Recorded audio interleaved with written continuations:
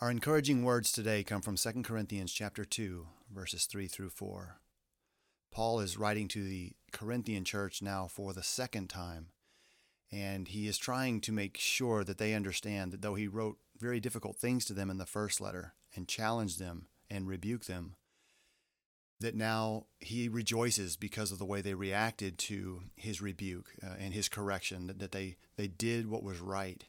And it's interesting to watch Paul as he wrestles with this. He was plagued that he even had to do it, and he says that he cried over it. So 2 Corinthians chapter 2 and verse 3 says, "I wrote this very thing to you, lest when I came I should have sorrow over those from whom I ought to have joy, having confidence in you all that my joy is the joy of you all. For out of much affliction and anguish of heart I wrote to you with many tears, not that you should be grieved, but that you might know the love which I have so abundantly for you." Paul says, I was concerned that when I came, I would be torn up, I would be sorrowful for those who I should have joy for, and that was something he did not want to come to them with, the sorrow that he had when he wrote the letter. And then he says, out of much affliction and anguish of heart, I wrote to you with many tears. So it's important for us because when you look at the letter and you read 1 Corinthians, we just, word for word, follow it, understand the instruction, look at the rebuke and some of the things the Corinthians were doing that they shouldn't have been doing. But we have to remember the one who wrote the letter. Much affliction and anguish of heart I wrote with many tears. Paul is an apostle of Jesus Christ who understands the great glory and power of salvation, but he also understands the deep regret and the gloom of condemnation, to be condemned by God, to miss heaven for any reason at all is unacceptable. And so he, in much affliction and anguish of heart, he's writing what he has to write in order that they could repent from that.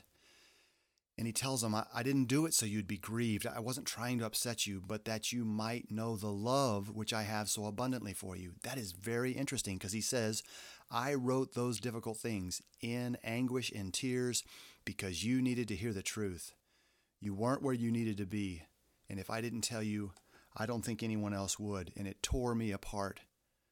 But I wanted you to know through my words how abundantly I love you. I mean, that is an amazing thing for him to say as he writes to them. And hopefully for us, we have that connection with someone we know and care about, someone who is maybe in the faith or considering to be in the faith, that when we warn them about the dangers of living in the world and the dangers of sin, that comes so deeply from within our hearts and that understanding of salvation versus condemnation, that we're plagued when we do it. We don't want to have those conversations with people, but we know that we have to because that's what love does. Love looks to someone and says, I want you to be in heaven with me, and I'm not going to stop until I know that is the case. And that's the definition of love.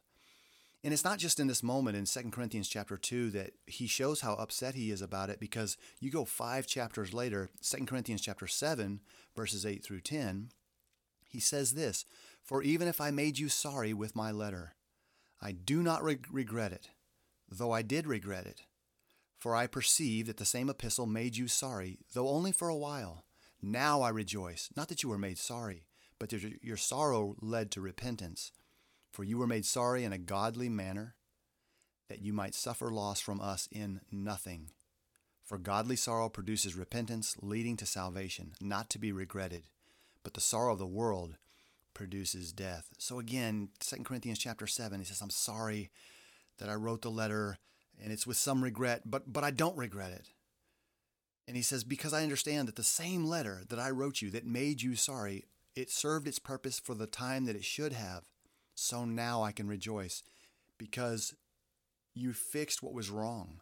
You sorrowed over the correction in the letter, and it led you to repentance.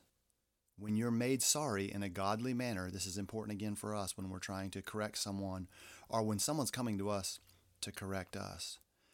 You're made sorry, but it's in a godly manner. You know the Word of God. You know something must change. And he says, that you might suffer loss from us in nothing. When we rebuked you, you were sorry and you repented, you lost nothing in us or from us because we encouraged you to do what was right and you responded in the right way. And then that classic phrase, for godly sorrow produces repentance leading to salvation. And he ties on to that. The sorrow of the world produces death. There's one who is told what you're doing is wrong and you need to change it according to God's word, and they quickly change that and get back into the word of God and living a life that is approved by God. Worldly sorrow is being caught and saying, I'm sorry, I'll never do it again, and then making adjustments so that you won't get caught because you're going to keep doing it. That's worldly sorrow, and it produces death. That is to be regretted. So please remember with me as we think of those encouraging words that we can share with those whom we love.